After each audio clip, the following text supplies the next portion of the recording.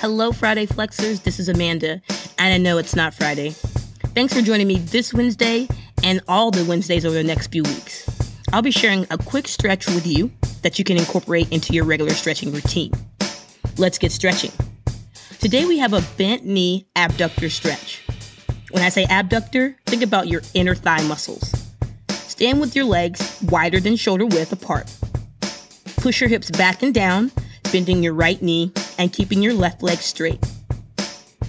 Stand tall and repeat on the opposite side. If you need balance or support, place your hands on your bent knee or on a table or wall. Keep your upper body nice and tall as you complete this stretch. Try to complete this stretch 3 times this week to start your day.